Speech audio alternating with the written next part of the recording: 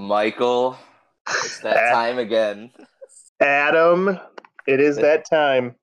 It's true, we're in timeout. Well, Mike, what is this? Well, this is Bottom Shelf Dreams. It's a top tier dreaming podcast that wishes it was on the bottom shelf. True that. Mm-hmm.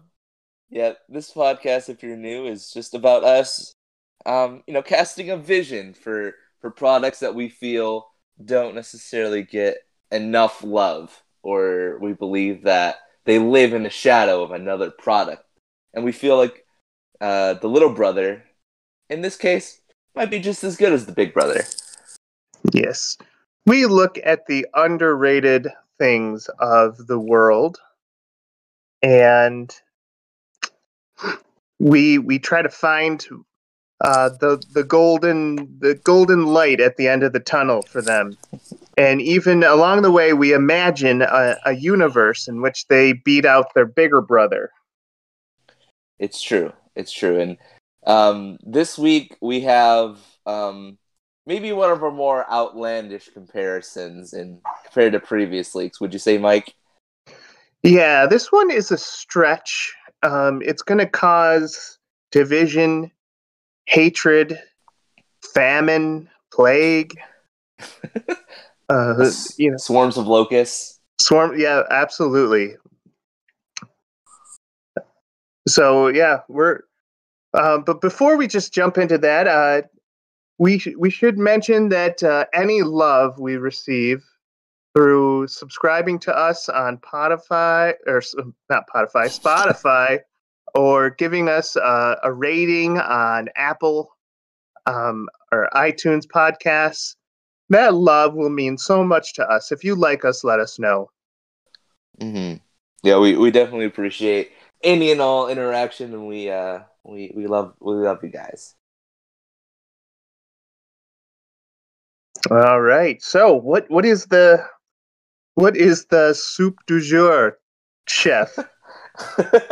Well, this week we're pitting a little known movie, The Avengers, against this fantastic little movie from the early 2000s, A League of Extraordinary Gentlemen.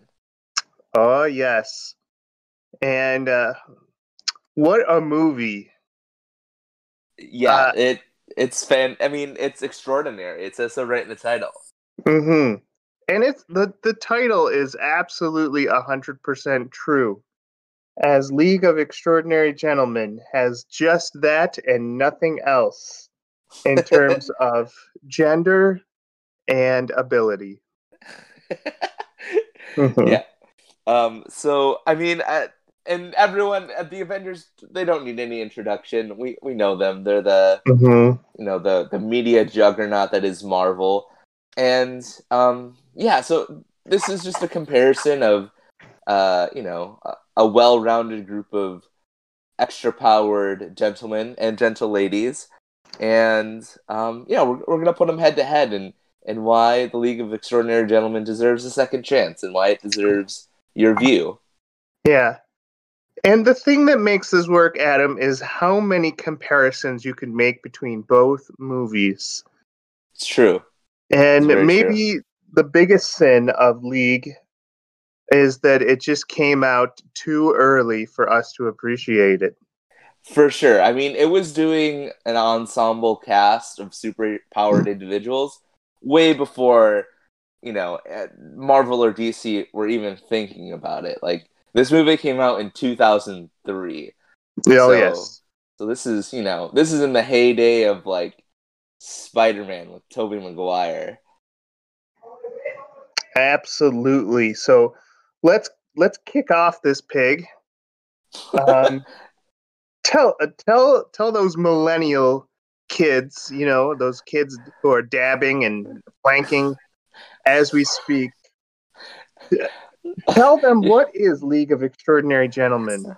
Mike, I'm so glad you asked. So like I said earlier, League of Extraordinary Gentlemen came out in 2003.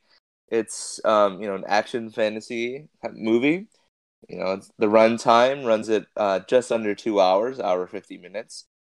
Now, the good news is that it's a steampunk superhero film loosely based on a series of comic book novels written by Alan Moore and Kevin O'Neill. And it stars the incomparable Sean Connery, among others.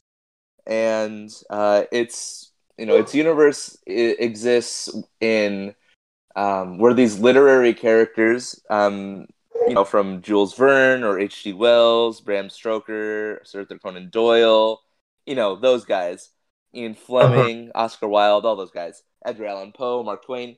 They all have a basis in reality. So the books exist, but then Dorian Gray is like a real life person. The books are based on him. Or the main character in the movie is Alan Quatermain, and he's based on the stories King Solomon's Mine. So all these fictional literary characters are kind of brought to life, and they go on these grand escapades of earth spanning, over the earth and even under the earth, and they enjoy various steampunk Victorian era shenanigans. Yeah, and I love that premise. That is, as a writer myself, I would have loved to have thought and invented that. Yeah, it's a very original piece of writing, even though it's copying other people's writings. But but that's what's cool about it. I mean, it's your fan fiction come to life. Absolutely, and if you can't beat them, wait till the author dies and then steal them. Exactly. I mean, we all know that. Exactly, and those are all public domain, so it's fine. Yeah. Everything is fine. So that was the good news. Here's the bad news. It's rated at a 5.8 on IMDb. It's got a 17% on Rotten Tomatoes, and it's got a 30% on Metacritic, which I don't get.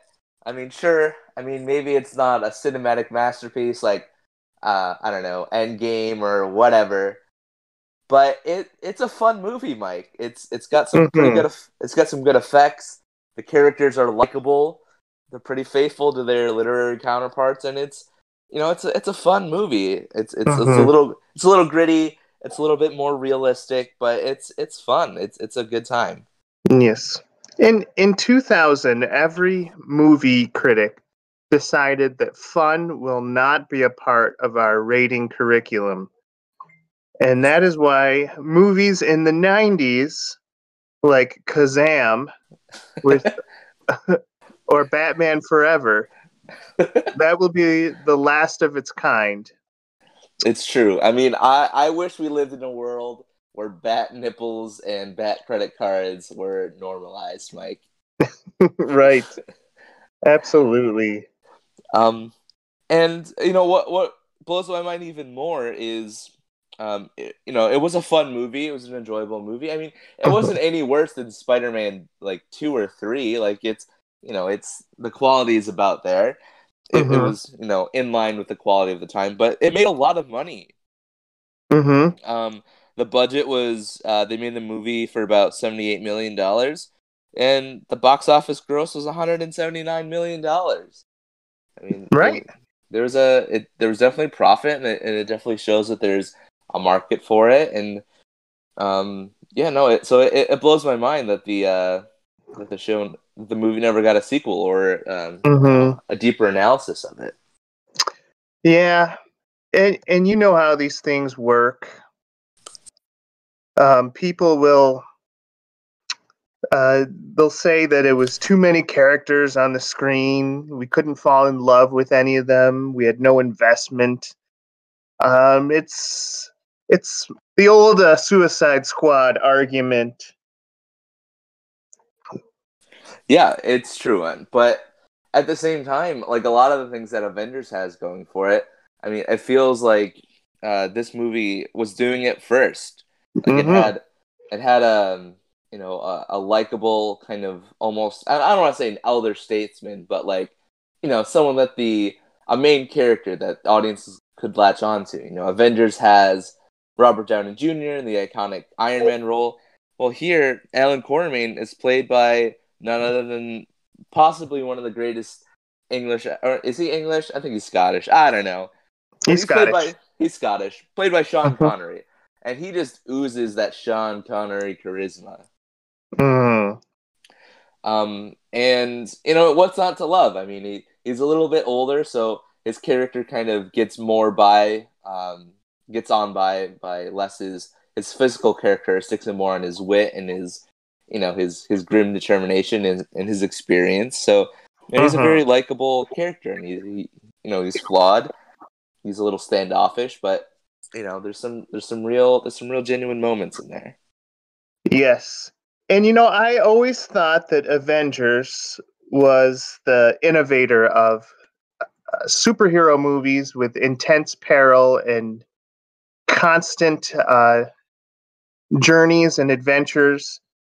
And I had to apologize to League of Extraordinary Men, gentlemen, because they're the ones that kind of created this. Yeah, for sure. I mean, they're the originator of the ensemble cast. They're doing it 10 years even before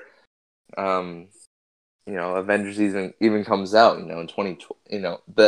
If the watershed mark is Avengers in 2012, this is 9 years, 10 years before. Absolutely. Actually, yeah. And even the director of the film has experience doing superhero films. The director previously directed the 1998 version of Blade, so he does a really good job of being able to translate superheroes onto the big screen. So, there you have it. There you have it. You go watch this movie right now. I can't recommend it enough. It was definitely a favorite. Yes. As we speak, timestamp June 4th, 2020, 9:21 a.m. It is on Hulu. You can stream it with no commercials because they don't like to put commercials in old movies. And yeah, you get a free Avengers quality experience. Prequel. Yes. And even this movie even has some of the tropes that we come to enjoy from the Avengers movies. We have the headstrong, charismatic leader. That we have in Iron Man and Alan Quartermain. And there's like a young upstart that he kind of takes under his wing with like Spider-Man, and there's just so many comparisons, but absolutely. League of Extraordinary Gentlemen also is the first, in my opinion, the first movie that kind of takes the superhero genre and doesn't make it silly. Up until this point, you have all the Superman movies of the 80s and 70s that are just kind of goofy and lighthearted. And then, you got your classic Tim Burton's Batmans from the 90s and, that are definitely more camp than they are, serious stories. And then along comes this movie, and it's definitely, it has its moments of comedy, but it's definitely grittier than what's come before it, and definitely sets the tone for superhero movies to come. Absolutely. Yeah. Watching the movie, I kept coming to this conclusion that the excitement is in League of Extraordinary Gentlemen, and the twisting paths. I don't know. It's kind of like a Golden Corral buffet. Where if you take one piece and you focus on just one dish at Golden Corral, you kind of say, I wouldn't die on this hill. But if you copy and paste that dish, for times 20, and have unlimited amounts of it, then you start to see the value. Yeah, that's what I'm saying. You get Mm-hmm. a, you get a lot of you get a lot of dishes at a good price, and you get Mm-hmm. lots of it. Yeah, it's like 3 aisles of lo mein and pork, and Delicious. who can say no to that? Really, No, nobody can. really. Okay. Mm-hmm. Now this is based on a graphic novel, as you said, by Alan Moore and Kevin O'Neill. Mm-hmm. And as you might have guessed, anything with Alan Moore's name on it means it's more for adults. So this movie clocks in at a PG-13 rating. Mm-hmm. Have you had an experience reading the graphic novel? So I have not read the graphic novel. I know it exists, but at the time when this movie came out and I'd watched it, I was just like, "Oh wow! Like this is cool." It's based on a Mm-hmm. lot of these, characters from these classic novels I was reading at the time, and yeah, so I was Yeah. not aware that it was an Alan Moore special. Yes. So I have a confession. I thought we were doing comic to comic comparison at the beginning. So I signed up for Comicology Unlimited bundle, Nice. which I was just looking for an excuse to do that, and you kind of You're gave it to welcome. me. You're welcome. I dived into volume 1 of The League of Extraordinary Gentlemen, and I'm going to say that Alan Moore might not be happy with how his movie um, came out. I think they took a lot of creative liberties. They changed the name of the Invisible Man. So there's an Invisible Man, and they just decided his old name was stupid, and they gave him a new name in the movie. Mm-hmm. They Yeah. turned the lead female into a vampire when she's just kind of in the comic book. She's not a vampire. She's just kind of a very smart and sassy woman. Mm. They added Dorian Gray and Sawyer. Yeah. He's the cowboy. Mm-hmm. Kind of Um, Alan yeah. Quartermain takes him under his wing. Yep. And so what you actually get in the comic book is a lot more adult themes and a lot less characters. Mm. And I wonder how Alan Moore feels about that. The one thing I do understand is that Van Helsing came out around the same time. Yeah. So I think there was pressure to be more Van Helsing-y. And also Hellboy was out there too. So you definitely get those kind of vibes. Yeah, for sure. It definitely was in that era of superhero adjacent films where they were, they were trying as hard as they could to kind of tell these more adulter stories as opposed to the cheese factory that is Yeah. Spider-Man, Sam Raimi's Spider-Man. Mm-hmm. And many people will not remember that this was the last movie that Sean Connery was the lead role of for the rest of his movie career. That is true. And this comes after he turned down the role to be Gandalf, I think, and he turned down the role to be the one of the roles in the Matrix. I can't remember which one, Yeah. but Sean Connery was like, "Oh, these action flicks are making sci-fi fantasy action flicks are making money. I should probably get in on this." But he bet his money on the wrong horse. Yes. Yeah.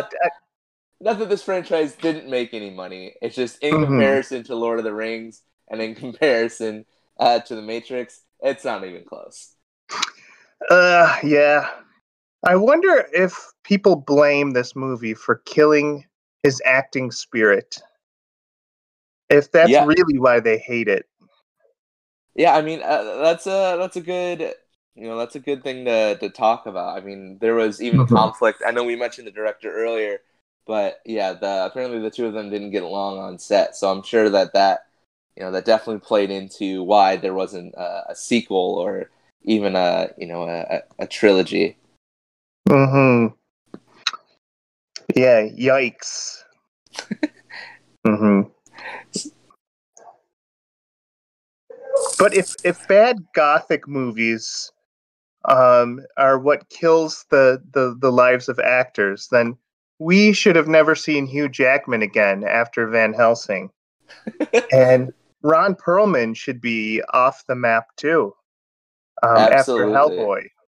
Yeah. Oh, well, yeah, exactly. And it's, it's tough to see why, I mean, why Sean Connery kind of like drops off the map after this. But, I mean, it's unfortunate that an acting legend like him kind of drops off the earth after, this kind of Mm-hmm. critical bomb. Yeah.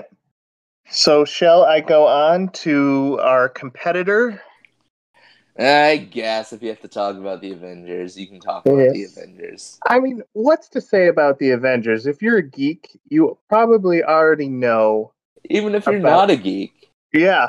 Even if you're just like a geek's girlfriend or boyfriend, you probably know more about the Avengers than you care to know about. True. But we have this movie called The Avengers, and it is amazing. And the money speaks. Rated in one of the top 3 most selling superhero movies. Infinity War made $2 billion. Avengers made 1.5 billion, and Avengers Ultron made 1.4 billion. That's a lot of billions. Yep. If we're looking at the value of as a comic book, if you happen upon Avengers #1, then if you have Avengers #1, that cost $274,000.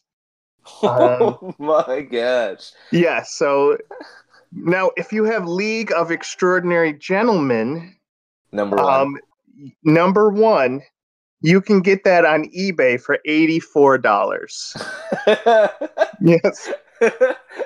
So, yeah, I mean, apples and oranges. And the funny thing about that eBay listing is that it was originally $99, but the guy took off a few bucks to kind of kind of yeah.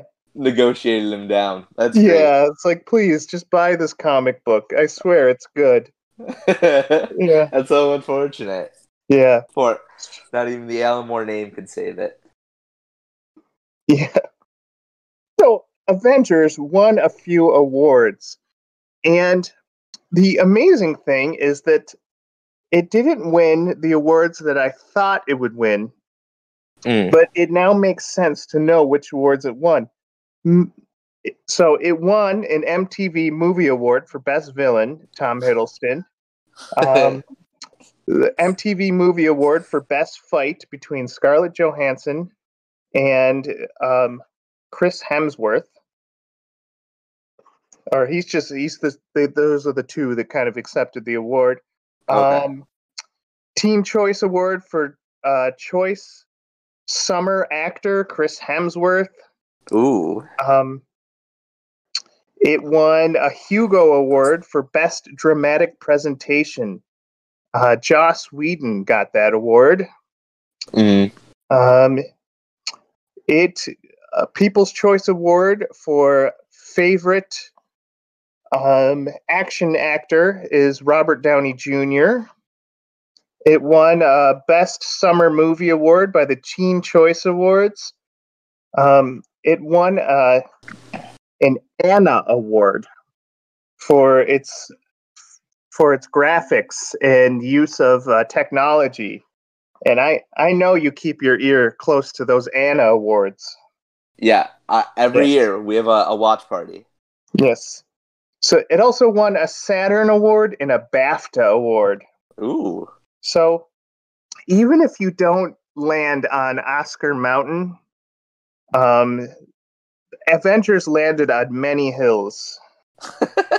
It's true, and it's fair to say that they also got nominated for a couple Academy Awards, mostly for their graphical work. Yeah. But what it comes down to is lovable characters. True. If I was the lawyer trying to prove that Avengers is worthy, I would say today I'm going to prove that lovable characters is what makes your superhero movie worth your time. And you got the lovable characters, the Robert Downey Jr.'s, the Chris Hemsworth, the Chris Evans, the Scarlett Johanssons. You got a lovable villain who is also kind of funny and tells jokes, but is also like this very visible threat. Um, and you just have the all the iconic actors that you want. These fresh-faced, young, mid-20s, late 30s characters that people just didn't really know that well. But when they finally saw these people in action, they instantly fell in love. Yeah, and I would definitely say that that's the calling card of these Marvel films. It's like this, we'll call it the Marvel charismatic bump. Yes. And it just seems that every character when they come onto the screen that it lights up, no matter if it's the villain, whether it's a likable hunky Asgardian god, you can't turn yourself away. Oh yeah, absolutely. So, and this is the big one. This is what Avengers. This is what it goes home at night and brags about. But Avengers is the first attempt to create a whole universe, which has not been tried before, and it was a huge gamble, and it was a success. So, Avengers is the reason we have movie universes. Avengers is the reason DC wants a movie universe. Avengers is the reason Valiant wants a movie universe. Avengers is the reason that Netflix wanted a Marvel universe. And Avengers is the reason Tom Cruise was put in an awful mummy movie to start a dark universe. So True. they couldn't get it done with Tom Cruise. That's how you know that this is special. Very true. Very true. It's a formula that is often copied, but very rarely is successfully done outside of Marvel. Mm-hmm. And I would say that it's in part the fact that the actors that they got just the right actors. They brought a lot to the screen, and they're very charismatic, and they're very they're great actors. But I would say it comes down to their acting, the cinematographics, but also I think they've created a product that is very accessible for everyone. Like, you don't have to have read, all the series of Marvel Avengers run comics to understand what was going on. Like, it's a very easy it's an easy watch. You don't have to have a degree in comics to understand what's happening. Right. Everything is so iconic, and all the puzzle pieces fit in so perfectly that you could just tell someone, watch Avengers, know that there's a little backstory, but it's not really that important. And, if you're just there for the eye candy, then, just stare at Chris Hemsworth and you'll get it all. I did. Yeah, those eyes, those blue eyes. The edging on Tony Stark's facial hair. If that doesn't pay for the ticket, nothing will. True. It's very true. And even Marvel has another thing that it has going for it is like this kind of Marvel humor that kind of becomes part of the national consciousness. Like every movie kind of now is trying to replicate this kind of quippy kind of fun atmosphere that these Marvel movies are known for. Yep. And we can all thank Joss Whedon, who he cannot tell a story without adding a little laughter, a little levity into it. And it paid off big. If you thought his jokes were at least a little bit funny, you got the Chris Hemsworth, or I should use their names, when Thor is arguing that Loki is his brother, and then Scarlett Johansson's character Black Widow said he killed 80 people, and then he yells, "He's adopted." It's that kind of humor that separated it from other movies. Right, exactly. Mm-hmm. Yeah, it's very disarming, I guess. Mm-hmm. And you see it in these movies that come out subsequently, and it's kind of become a staple for these superhero movies that come out. Like you see, even DC tries to emulate that in like Shazam or Mm-hmm. or with Birds of Prey, which is more of a copy of Deadpool, but there's this kind of this Marvel formula that everyone is either trying to emulate or trying to to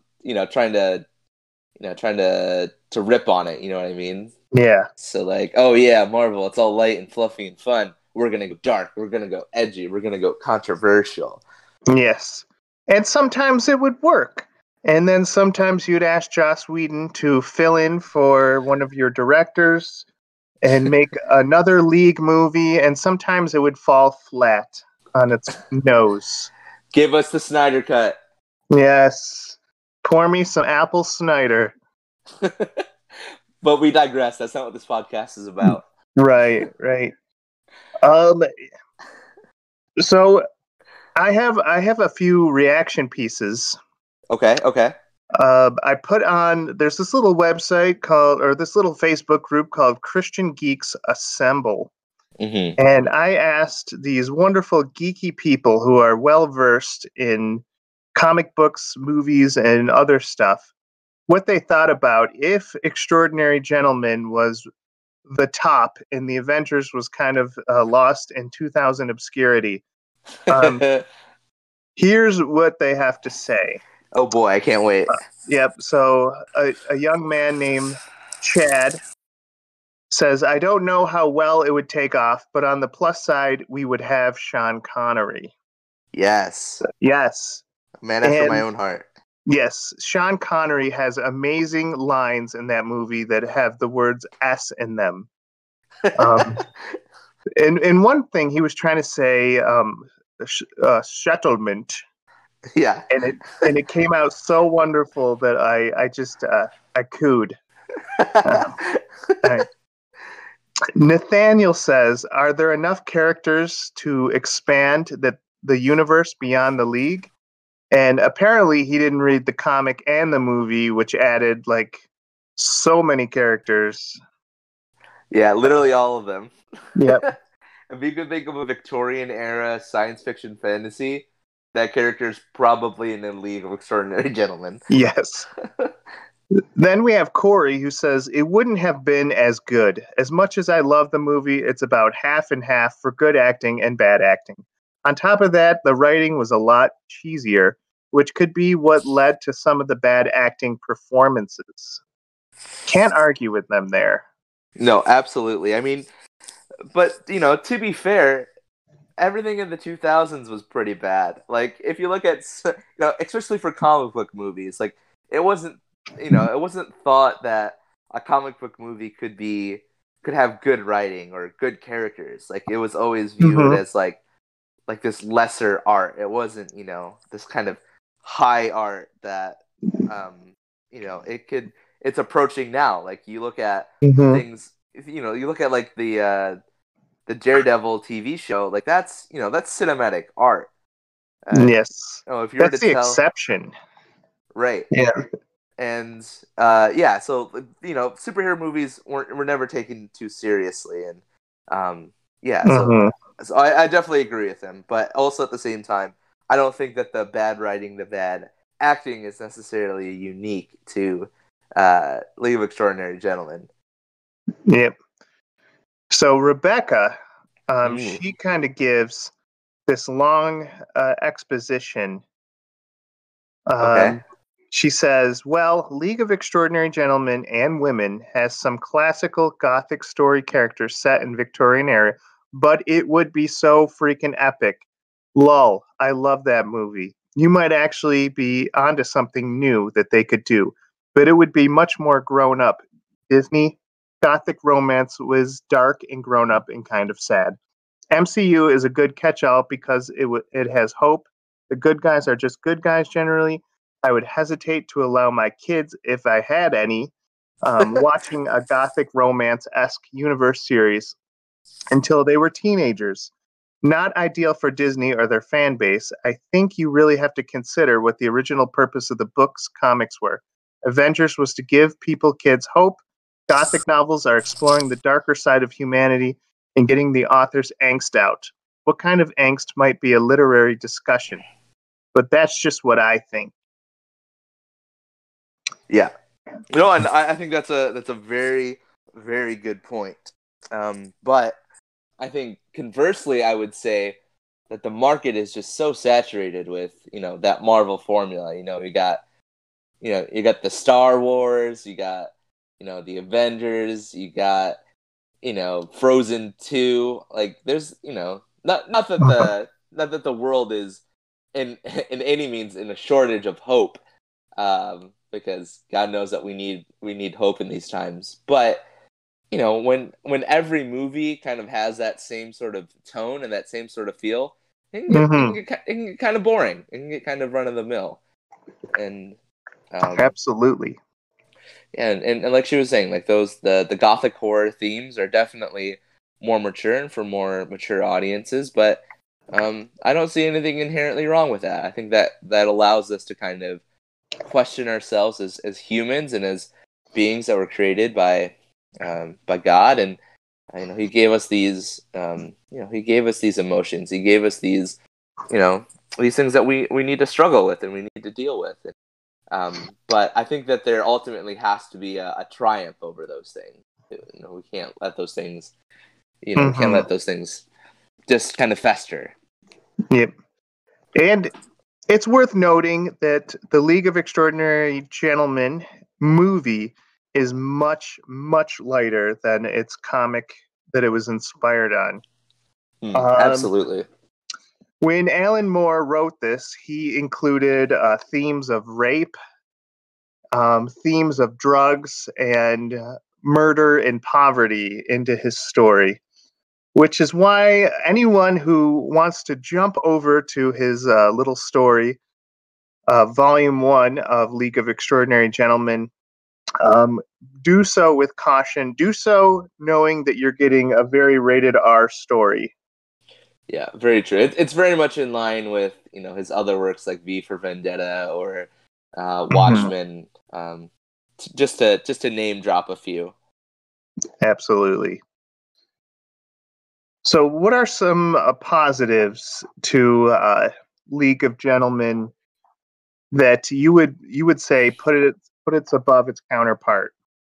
Oh man, Mike, this was hard because for this episode I had to when I was pitching this to you, I was like, this is a movie that I just really loved as a kid. It kind of really sparked my imagination, and it I would say that it's definitely one of the driving forces into becoming the comic book video game literary nerd that I am now. So I tried to be objective. I tried to find things, but at the end of the day, I think that's what makes this movie so strong. Like, it came about at the right time for me, and a lot of things that stood out to me, I think, still stand out, and they'll still convince people. So, one of the things that I put down that are a definite plus for this movie is that all these awesome literary characters are being brought to life. Like you get to see, you get to see your favorite Gothic horror characters, be put to screen. Much like I'm sure a lot of nerds that grew up in the '80s got to see Iron Man Thor and Hulk be on the big screen. I was a big fan of Jules Verne and Captain Nemo and H.G. Wells and Bram Stoker and Sir Arthur Conan Doyle. Like these were my literary heroes, and to be able to see all these characters thrown together for an epic adventure through in the world, and kick butt and take names, like you can't ask for more than that. And that was definitely a plus for me. And as I was watching, I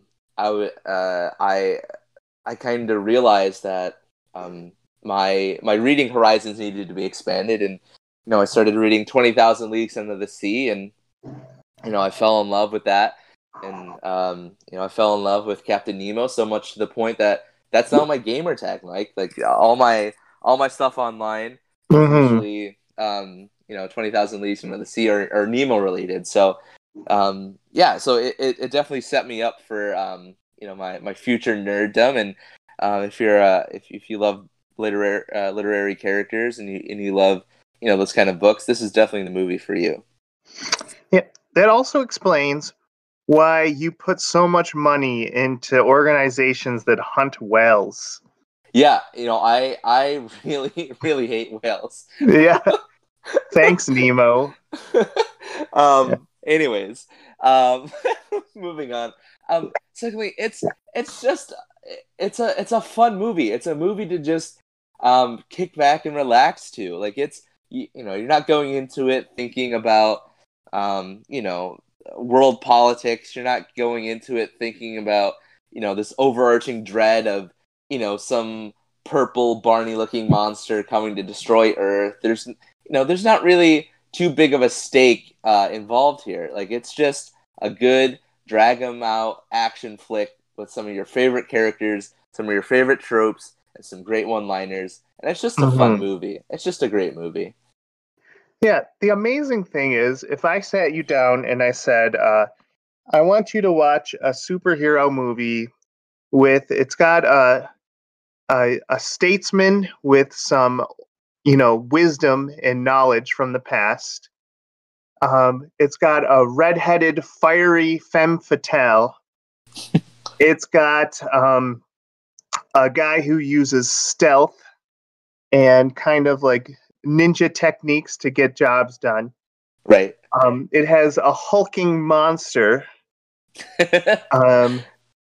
You would think, man, he's talking about the Avengers. Right. No, I'm talking about League of Extraordinary Gentlemen. Exactly. Like a lot of these tropes that Avengers are built on, League of Extraordinary Gentlemen, they did it first. Yeah. Absolutely. I mean, literally, even down to like the Hulk, his whole Dr. Jekyll, Mr. Hyde. Well, guess what? He's literally in this movie, Dr. Jekyll and Mr. Hyde. They did it first. Yeah. Absolutely. And there's the funny scene. So, Avengers. I mean, I think Avengers should be sued after watching these two back to back. So there's the airship where the Hulk gets loose, right, and destroys everything. Right. Well, wouldn't you know it? There's a huge submarine where Jekyll gets loose as part of the enemy's plan. Right. And destroys everything. 9 years in advance. Yeah. Yeah. I'm just saying, I think Joss Whedon and the people over at Marvel, they watched this League of Extraordinary Gentlemen movie, and they're like, we're going to take a lot of these tropes and we're going to make it ours and make lots of money off of it. Absolutely. And that leads me to the last and final, probably most controversial point, but I'll fight hand in foot for this. I'm just gonna go ahead and say this and deal with any backlash later. But Sean Connery, he's cooler than Robert Downey Jr. There, I said it. You know what? I'm gonna go with it. No regrets. He was in Highlander, and as they say in Highlander, only one shall live. Nailed it, Mike. Yes. I mean, it's. I mean, his role in this movie as Alan Quartermain, it's just an amalgamation of his two most iconic roles, in my opinion. It's the perfect combination of James Bond and Indiana Jones's dad. like, Absolutely. like it's literally the incarnation of those two things thrown together. So I mean, Mm-hmm. what's not to love about a James Bond, but a little rougher around the edges. Mm-hmm. And unlike Avengers, where they kept on Loki, um, Alan Quartermain knew how to kill his villain. It's true. Yeah. Didn't hesitate at all. Nope. That And man is a beast with a rifle. yeah, and Loki, you could turn him into a punching bag. You could step on him with 6 tons of Hulk meat, and he'll feel a little dizzy. Maybe a little tired, a bit peckish. A little seasick. Yes, but Alan Quartermain and Sawyer and all those guys, they knew how to kill. They knew how For to sure. fight. Exactly. There was no holding back. There were no hesitation. But yeah, so those are my 3 reasons that you should definitely go and watch this movie, and why I think it's in some ways better than the Avengers. You spoke about being hated for your opinions, but I'm about to give 3 criticisms why Avengers isn't as good as we remember. Ooh. So please send all your criticisms to I hate Mike at bottomshelfdreams.com. It's not a real email yet, but soon it will be. If you've gotten this far in our podcast, congratulations. Now get ready to hear things that you may not like. You might not feel safe or comfortable. This is not a safe space. Yeah. This is going to rock the centers of your geek universe, and I apologize for the triggering, but you need to hear this. It's true. This is an intervention. True. So criticisms of the Avengers. Here we go. All right. Whew. Number 1, predictability. Ooh. Disney and Marvel, when they merged, they made a company about lovable characters and cool science fiction effects. But with great children's appeal comes great third grader level predictability. Disney and Marvel movies are all about being so cookie cutter in terms of their storytelling. The foreshadowing is insanely obvious in those movies. And for Disney, it works. But for maybe the more learned and the more educated man looking to be challenged by his movies, it wouldn't work. The most obvious foreshadow is when Stark tells Captain America that he's not special and everything about him was born in a vial. And then Captain America proves him wrong by being a great leader and inspiration in New York City. So, we all saw that coming. And then even more obvious is Captain America tells Stark he will never sacrifice himself. Well, guess what? Who tries to sacrifice themselves when it all came down? Mr. Stark, when he rode that missile into space. Not to mention, subsequently, in Infinity War and Endgame. Yes. So, you have that Marvel storytelling engine where a character will say, "This has never happened before," or "You can't do that," or "I doubt you'll ever do this." And then at the end of the movie, the character does the opposite. And you can set your watch to it. You can set your Stan Lee to it. It's going to be like that, and it's not going to change. Yeah, it's true. And you mentioned that, and I can't help but recollect a time when me and my friends were getting some dinner before we went to go watch Infinity War, and we were just talking about predictions and stuff that we want to make before the movie happened. And I said, "Hey, wouldn't it be crazy if they did something with Red Skull in these? He's kind of disappeared, but he's still somewhere in the universe." And lo and behold, guess who was guarding the Soul Stone? Yes, Hugo Weaving. Hugo Weaving, Mr. Agent Smith. Absolutely. Himself. And I mean, it was definitely a very cool moment, a very cool reveal, but it was definitely cheapened by the fact that me and my friends were going crazy at predicting that scene happening. Right. If they had Eric Bana or Edward Norton as the Soul Stone Keeper, and their whole role was to complain about how they used to be great and wanted, that would have been better. That would have been incredible. And or James, was it James Garfield or Andrew Garfield? Andrew Garfield, yeah. Yeah, if he was there just complaining like, I should be in these movies. Not that jerk, Tom Holland.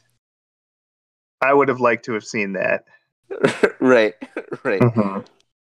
That would have been fantastic.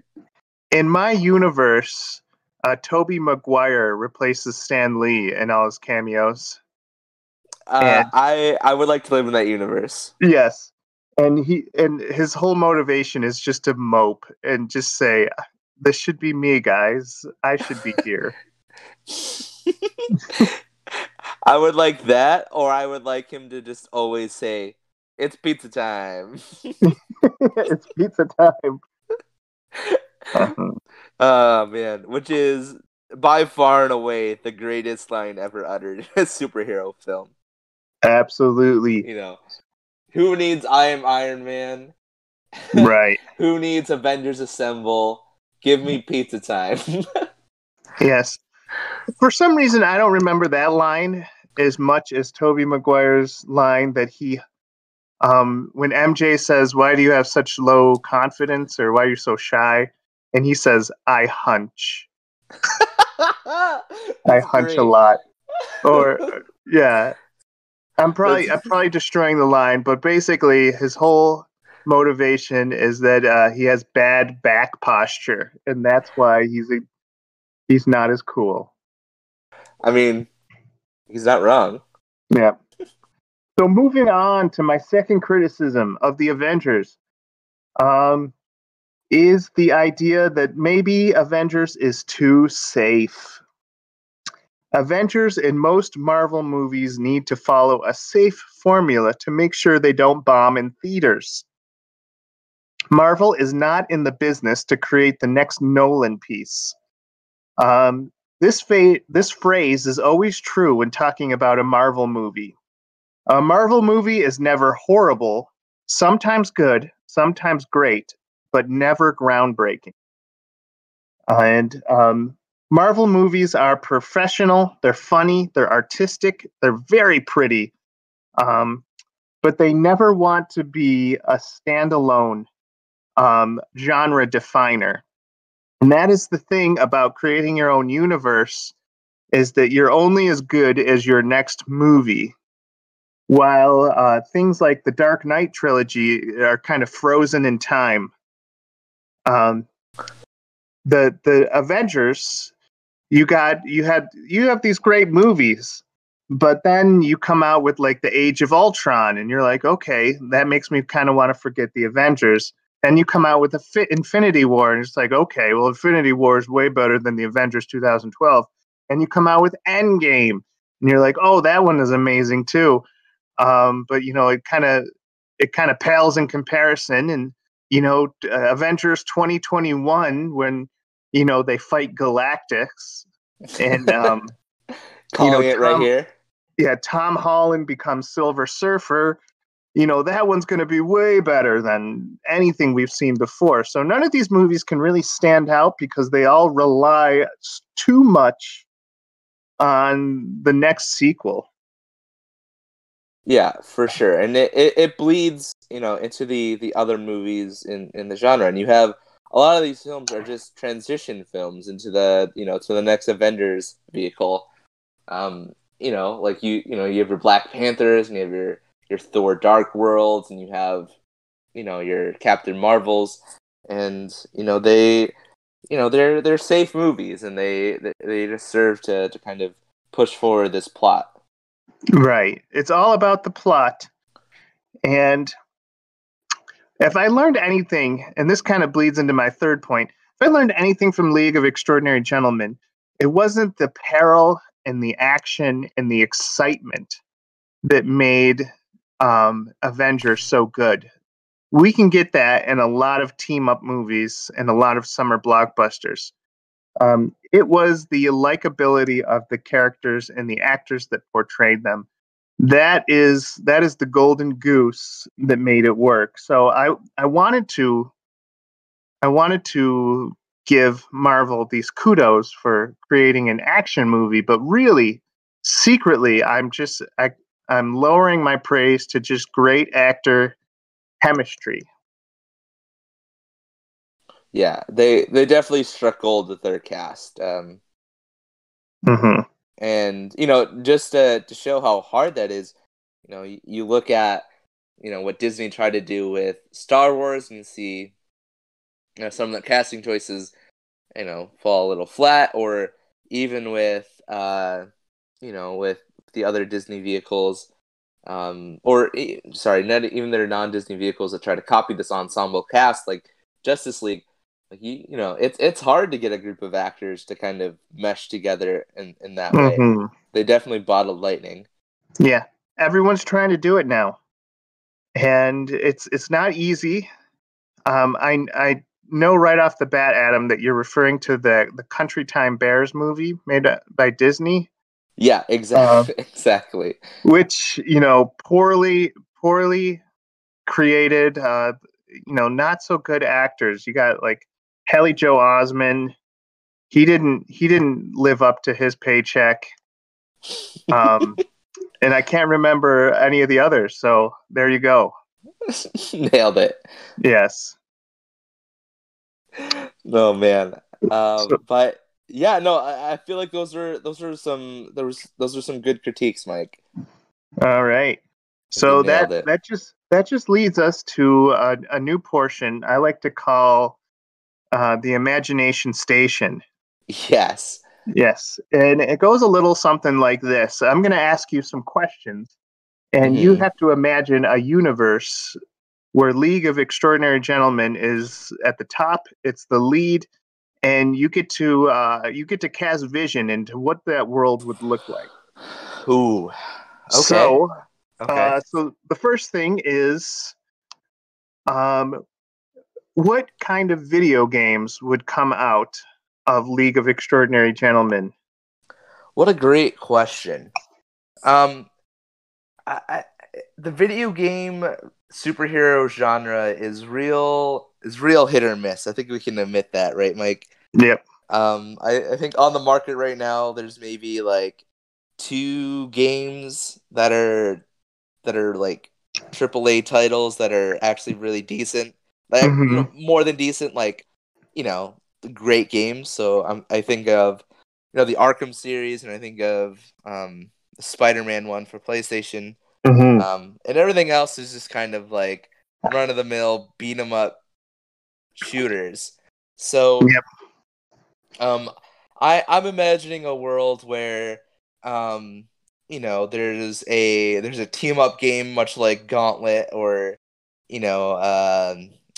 Torchlight, or what have you, Yep. where you can assemble a squad of 4 characters from this universe, and you just fight you button mash your way through hordes of guys with a bunch of blow ups and a bunch of explosions and a bunch of shooting, and the plot is kind of irrelevant, but it's mostly just about dodging around as the Invisible Man, or blowing people up as Sawyer. Yes, that sort of thing. Being able to drive your 6-wheel car as Captain Nemo, those sort of things. Yeah, so that's kind of my vision for at least a video game. All right. And my second question is, what kind of toys would be sold to kids? Well, first off, right off the bat, I would love for there to be an Invisible Man action figure, and it's just an empty box. I would um, buy that. it's literally just a box of air. Yep. But and this is something that maybe we should have talked about a little bit more, but we get to talk about it now. But the Marvel franchises and the Avengers in particular, man, it is an aftermarket just killing spree. Like Yes. the merchandising is nonstop. It is ever growing, and it is a juggernaut. Yes. If you want a costume for Halloween, you can get 10 different Iron Man costumes. You can get 4 different Spidey suits, and even down to just random characters like Agent Coulson. You can find a costume for a random secondary character. Oh, yes. And let's not forget that the Korea and Chinese market, they know what's good, and they come out with their Avengers with Spider-Friend. Yes. Played by Toby Garfield, and you got Soki, and you have Lore, the Incredible Sulk. Yes. And Lieutenant America. Exactly. Who actually just looks like Guile. Yes. They just repurposed a Guile costume. Right. But I guess in translating that to League of Extraordinary Gentlemen, we just get toys, and there's just a real resurgence of literature in America. People are loving to read these original novelizations, and America's literacy rate jumps up a bunch of levels, and everything is great. But we also get kind of the tech, the tech version, the tech guy equivalent in League of Extraordinary Gentlemen is Captain Nemo, obviously, with his submarine and his cards and stuff like that. So there's a whole line of like cool little steampunkish robots and steampunky little vehicles and cars and submarines and helicopters and stuff. Like when Nerf comes out with a harpoon gun. And kids are harpooning each other. Exactly. Yeah. And I'm envisioning some Dorian Gray painting sets. Yes.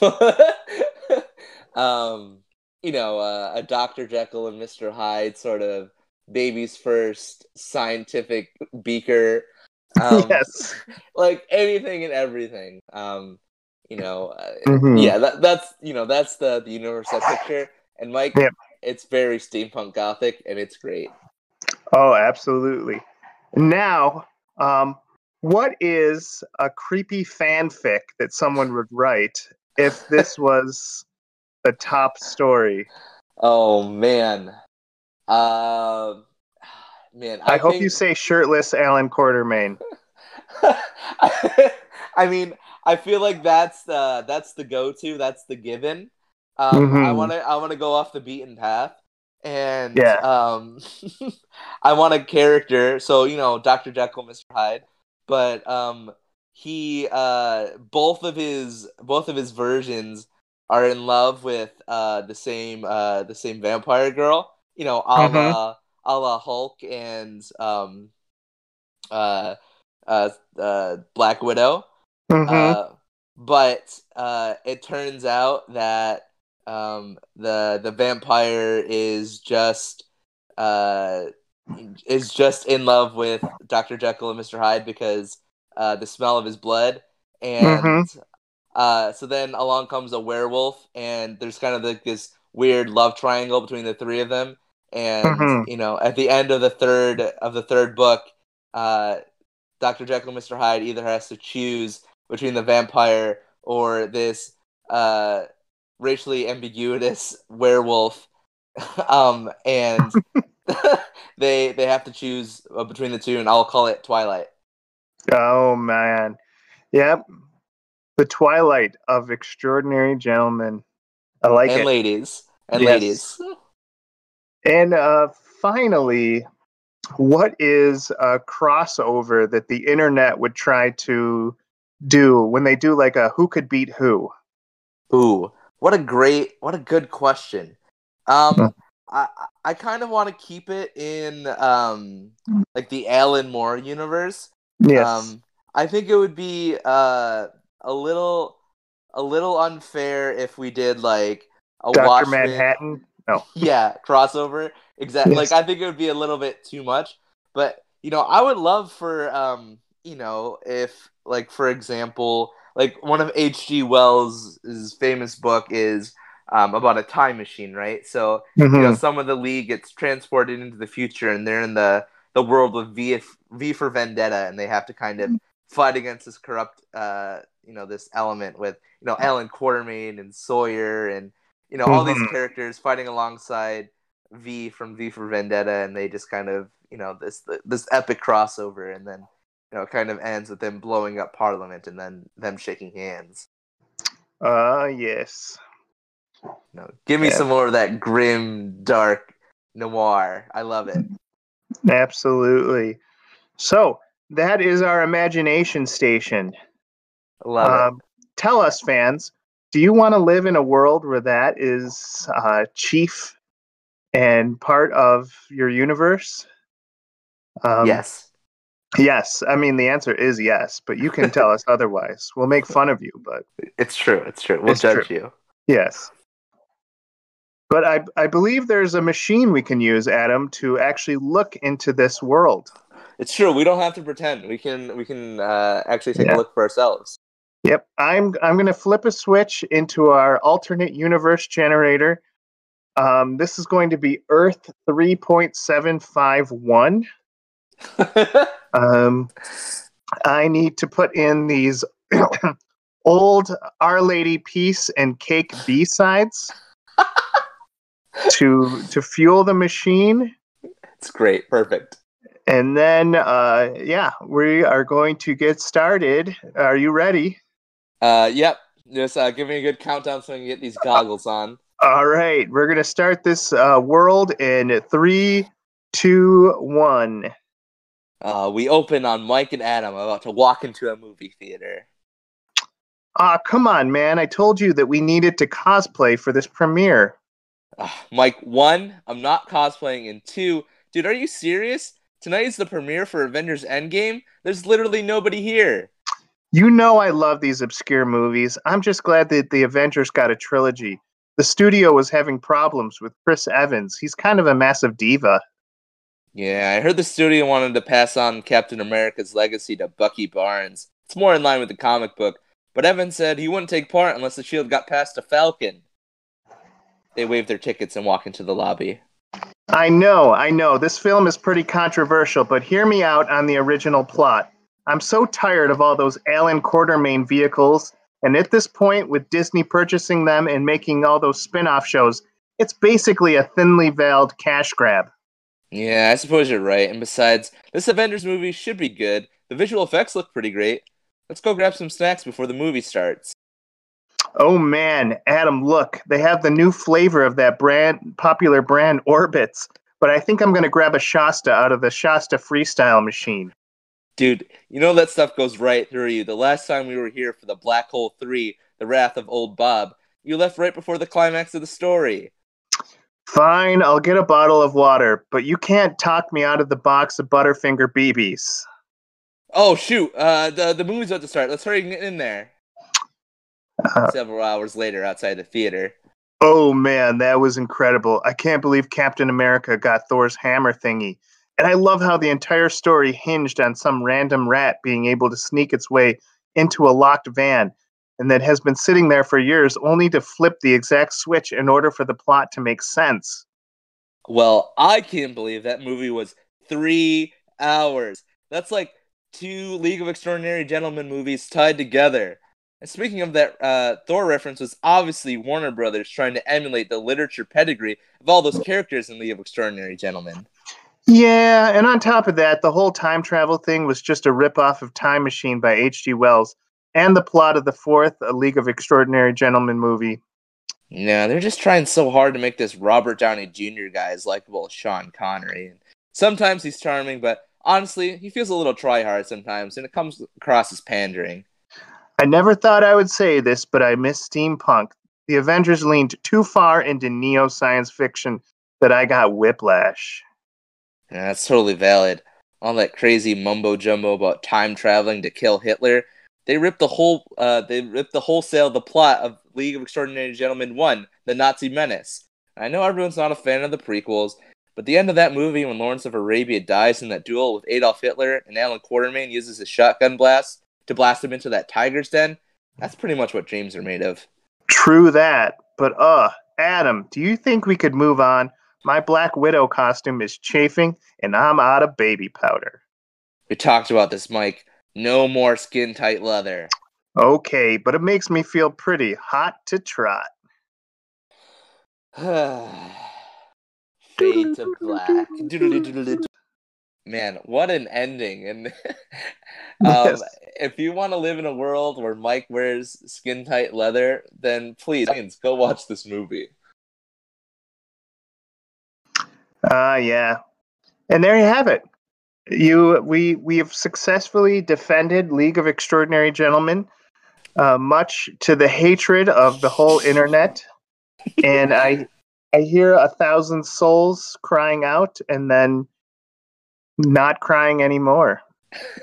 That's what I'm saying, Mike. And we're not under the impression that we're not so blind as to think that League of Extraordinary Gentlemen is as good as the Avengers. But what we are saying is, give this movie a chance, and you'll see a lot of things that you like about Avengers and modern day movies. But this movie was getting it done 9 years earlier. Absolutely, and I can happily say that I was pleasantly surprised. I was expecting to walk into a bad situation in which I would have to have hijacked this podcast like Nemo hijacks ships and ripped it away from you and then caused a mutiny, which would have told you how bad this movie is. But I'm leaving my Hulu experience with some joy. Yeah, it's definitely a movie that stands out. It's a movie that I think is very much representative of the time in Hollywood that it came out in. But despite that, it's just a genuinely fun movie. Absolutely. And with that said, looks like our time is about up. But we want you to know that this was a blast. And if you agreed on 1 point, at least 1 point, then we have done our job. Exactly. And so we just want you guys to keep an open mind. Mm-hmm. Keep an open mind and get ready for our next episode where we talk about Steve Nash being better than Larry Bird. I was not ready for a sports reference. That was great. We haven't done sports yet, and I think it's time, Adam. It's true. I mean, of all the famous white guy basketball players, Steve Nash and Larry Bird definitely stand out. Yes. Mm-hmm. We'll see you guys next time.